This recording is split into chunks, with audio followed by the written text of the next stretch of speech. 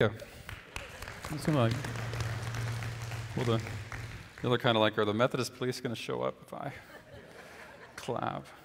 Okay, glad y'all are here. I'm Rick Ivy, and we are continuing on in a sermon series that I started earlier this year. And we talked in the first week about how our salvation is a free gift. It's something that Christ gives to us, even if we don't deserve it or that we have not made anything that would make us think we can achieve it, but rather it's a free gift that God gives us.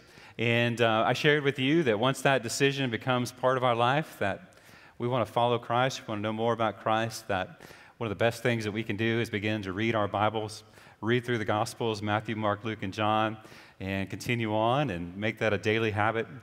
And last week we talked about prayer and how that connects us and helps God to begin to work upon our hearts and shape us into the image of Christ. And so those are the three things that we've covered so far. And today we're going to talk about something that's probably the most important part of us being a church. And to do so, I'm going to read the scriptures that will be on the screen. Matthew chapter 28, verse 19. It's what's known as the Great Commission. Happens right after Jesus has been resurrected and he shares his instructions with his disciples. He says, "Therefore, go and make disciples of all nations, baptizing them in the name of the Father and the Son and the Holy Spirit, teaching them to obey everything that I've commanded you. Look, I myself will be with you every day until the end of the present age." So that's the scripture we're going to consider this morning. And however, when I talk with people about this particular passage, it's kind of surprising how many people struggle with just that basic concept that Jesus gives each and every Christian, each and every person who is a follower of Christ, that work, that task to make disciples. And it's so important and it's so central to who we are as a people that when the United Methodist Church wrote down their mission statement, then of course they said, our mission is to make disciples of Jesus Christ for the transformation of the world. But when you begin to talk about it and you ask the simple question of, well, how does somebody make a disciple, right? Or what exactly is a disciple? My experience is that most people kind of have a funny or vague idea of what that would be like. And we certainly could agree that being a disciple is more than raising our hand at the end of a sermon to make a decision. It's more than being baptized. It's more than making a choice. All those things are important, and we need to celebrate them. But when I think about being a disciple, the word that comes to mind most easily is being an apprentice. If you wanted to learn a skill or a craft or a way of life, you could go to somebody who does it, and hopefully you would find somebody who does it well. And you would go to them and you would say, teach me how to be a baker, a butcher, a candlestick maker, whatever the case might be, and that they would show you, they would walk you through the steps. They would say, this is how it's done, this is where your biggest mistakes are going to be, and they would teach you over time, right? And then eventually you would begin to take on that work, and they would watch over you, and eventually you understand completely how it's done. And Jesus' task is what? The salvation of the world, to bring about the salvation of the world. And he invites us to be part of that work. He says, come, follow me, and you'll be a disciple. You'll be somebody that's learning how things get done, how God wants to save the world. That's pretty easy, isn't it? Okay, we can go home, right? Y'all are clear? All right. So he says, go make disciples. And when we think about, well, why does it matter, right? That seems to be the biggest struggle that people face today, is they could say, well, we're pretty good on being an apprentice of Jesus, would help us be a disciple. We look at the things that he would do, we follow those. We pay attention to what he doesn't do, and we don't do those things either, right? And that it'll go well. Those are clear. The question would be why? Why is it significant that we help people become disciples of Jesus Christ? Now for me, I got to a place in my life, I won't say it's always been the case, but for me, the answer is very simple. I believe Jesus is the way and the truth of the life, that nobody comes to the Father except through him, that it is an eternal significance when people make a decision and follow Christ, that it puts them on the path to eternal life, or if they refuse Christ, it is that they are making a decision to spend eternity apart from God. Okay? And like I said, that's not always the case, or hadn't always been the case for me. It's something that I got to. I used to believe, like many people do, and say, oh, God would never. No, there's no way God would do that to somebody. Make them spend eternity apart from him. And yet when you read Jesus' words, it's very clear to me that was significant to him as well. And so my life and my heart has changed in that regard. But when I talk with people that are in the churches that I've served, Methodists in particular, they kind of be a little bit fuzzy about all that. They say, oh, I'm not so sure. I'm not convinced. And so what I want to challenge you with today, I think in the first case, if it is a matter that you believe Jesus is the difference between somebody spending eternity in heaven or spending eternity apart from God, then you have a very clear reason as to why you would want to help people become disciples. That's pretty straightforward. If you had a friend who had a horrible, incurable disease and you had the cure, you would do everything you could in order to help them to receive that, right? Unless you're completely evil, right? Are y'all with me? Y'all are really struggling, huh? But if you're not real clear on that, then I just ask you a simple question. And you don't have to answer out loud, and it may not be one that you can answer straight off today, but sometime today I hope you'll take a moment to write it down. It's this simple question. What difference has Jesus made in your life? Okay? Even if you are not convinced of heaven and hell, what difference has Jesus made in your life?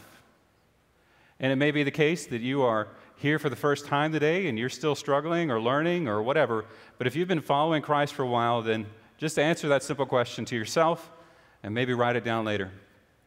Say, what difference has he made in my life? And usually when I talk with people about that, they begin to have answers for it. Usually they can give me things like, well, I used to have a life where I was terribly ashamed of who I was. But because of how Jesus has worked in my life, I'm no longer ashamed and fearful of what other people think of me. Or they might say something like, I used to feel like God was distant and far off, but because of Jesus Christ, I begin to understand that God is present in my life, that I'm connected to him in a really powerful way.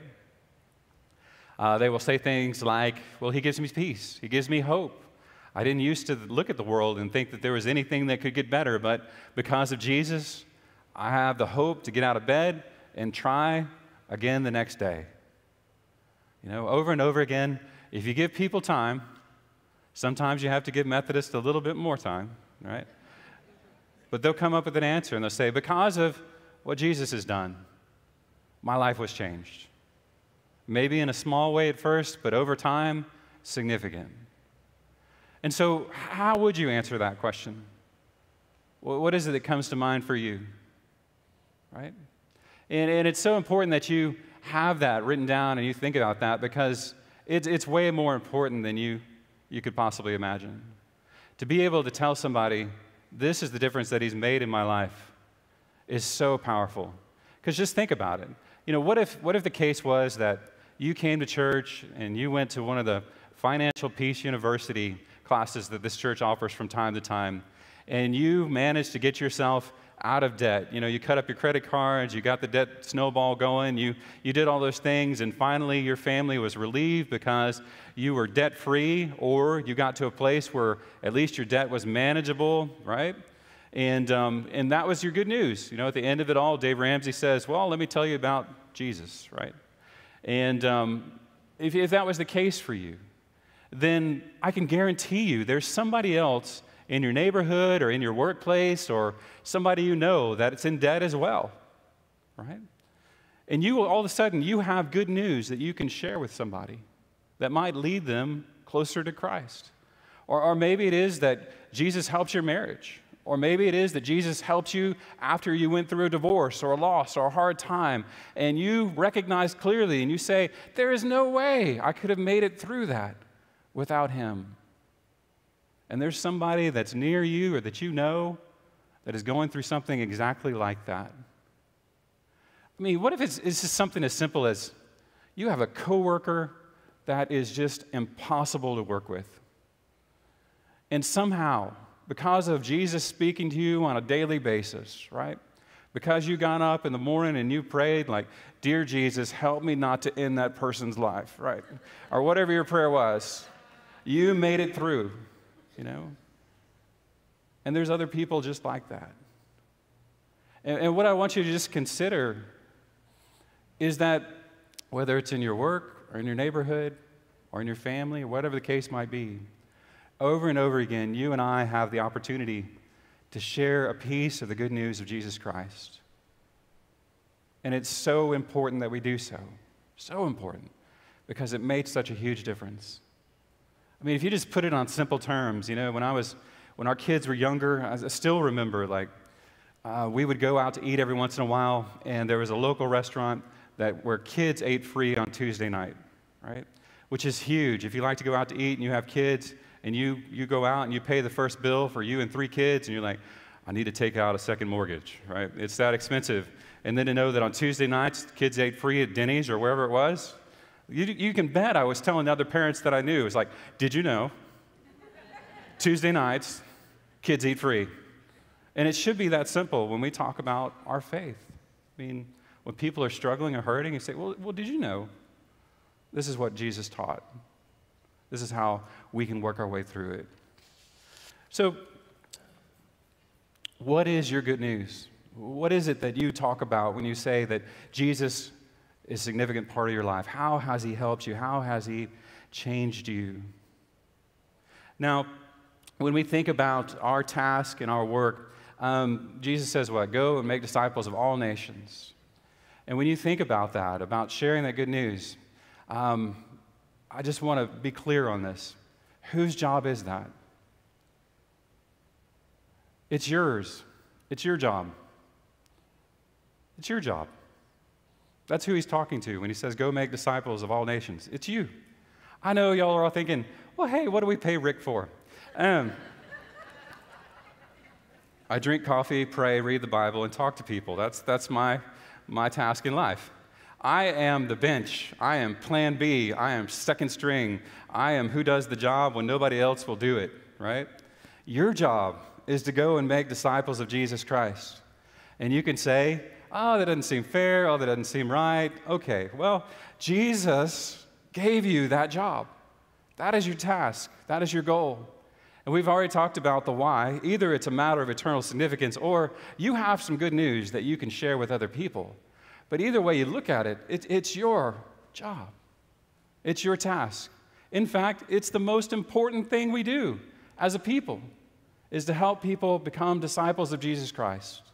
Most important thing we do. We may love our church for the friends that we make, or the meals that we eat, or the music that we hear, but at the end of the day, all of it rests on the question of, are we making disciples of Jesus Christ? Are we helping people become followers of Christ? That is the significant, the most important thing that we do, and it's what everything else we do is judged by. Right? We could have the best music, and if we're not making disciples of Jesus Christ, it really doesn't matter. Have the most comfortable, cushy seats in the world, but if we're not making Jesus Christ disciples, it really does not matter. It is the biggest job we have and the most important one that we have. How are you doing with it? I know that's a tough question. It's not something that we always like to ask, but how are you doing with that work? Jesus said, "I will make you fishermen of men." I don't know about you, but if you knew somebody that was in the fishing industry and they hadn't caught any fish in a year, they might want to rethink what they're doing, right? Church. So how can you do it? Well, what I've found is if you are the ones that are on that job, if that is your task, what I have seen over and over again is that this happens by you inviting people into your life, inviting them to church, inviting them to be a part of what you do on your daily life. That is what I've seen to be the most effective way to do it. And I'll just share with you from my own testimony. In order for me to become a disciple of Jesus Christ, for me to really get to a place where I said, I am a Christian, I'm a Christ follower, it took, like that video pointed out, it took a lot of people There were countless Sunday school teachers that did their best. There were youth pastors that did their best.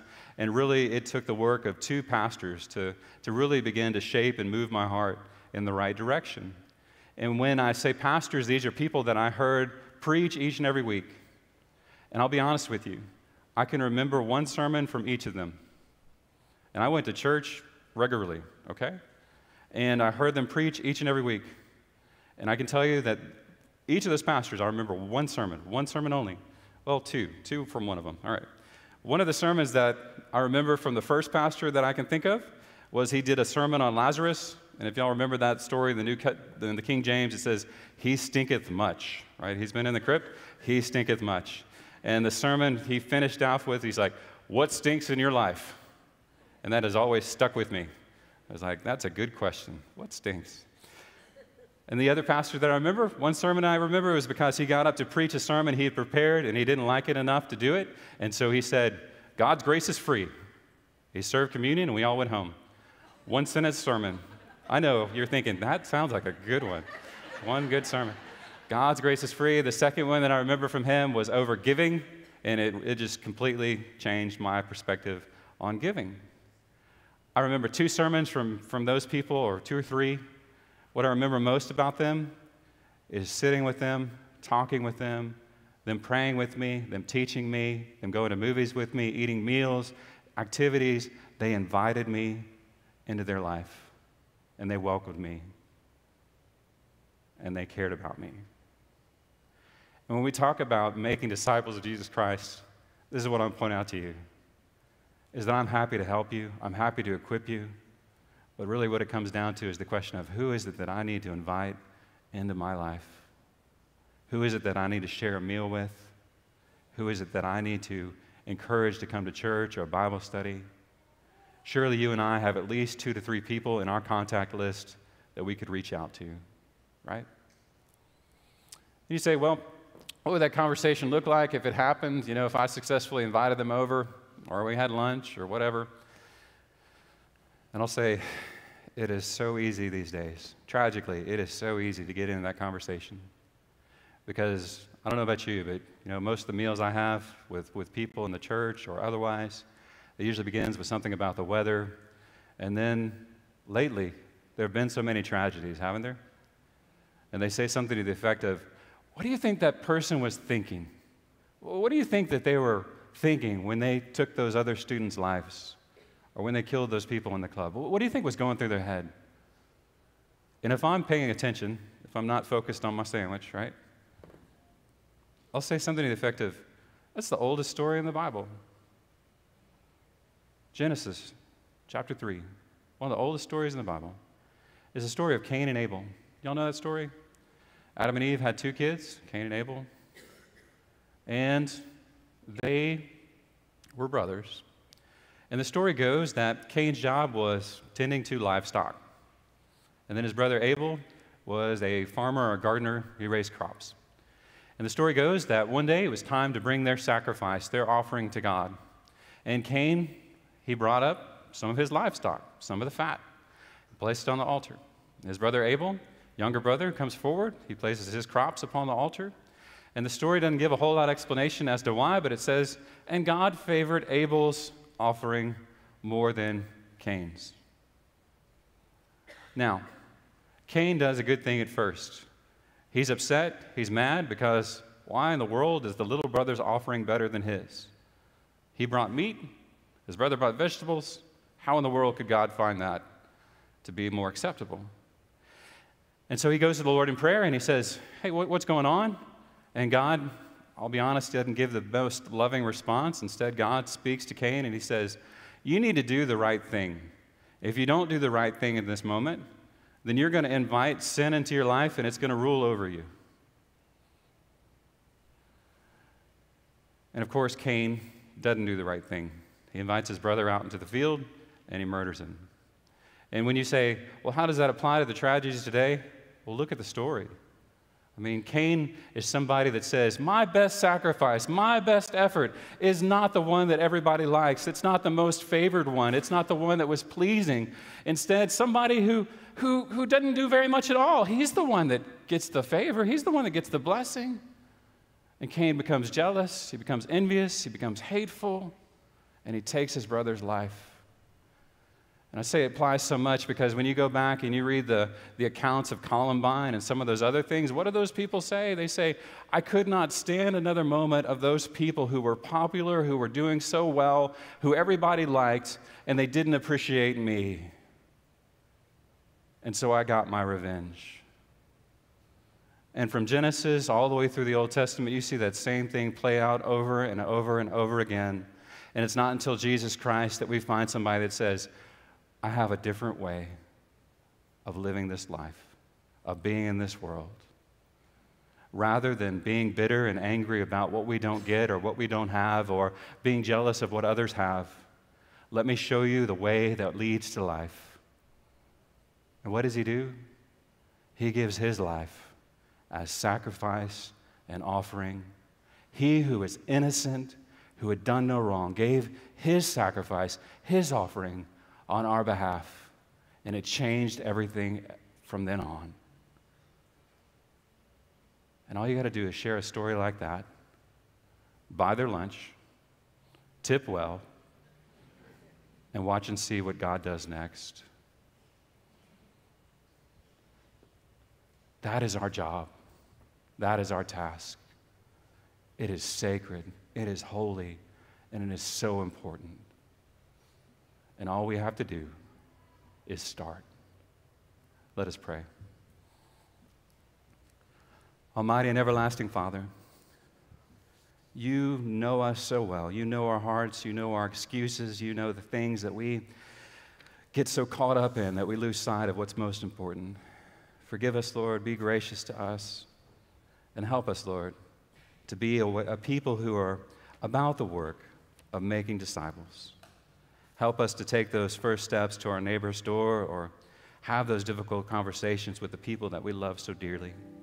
For it is through you and through your Son, Jesus Christ, that we can find salvation. All this we pray and ask in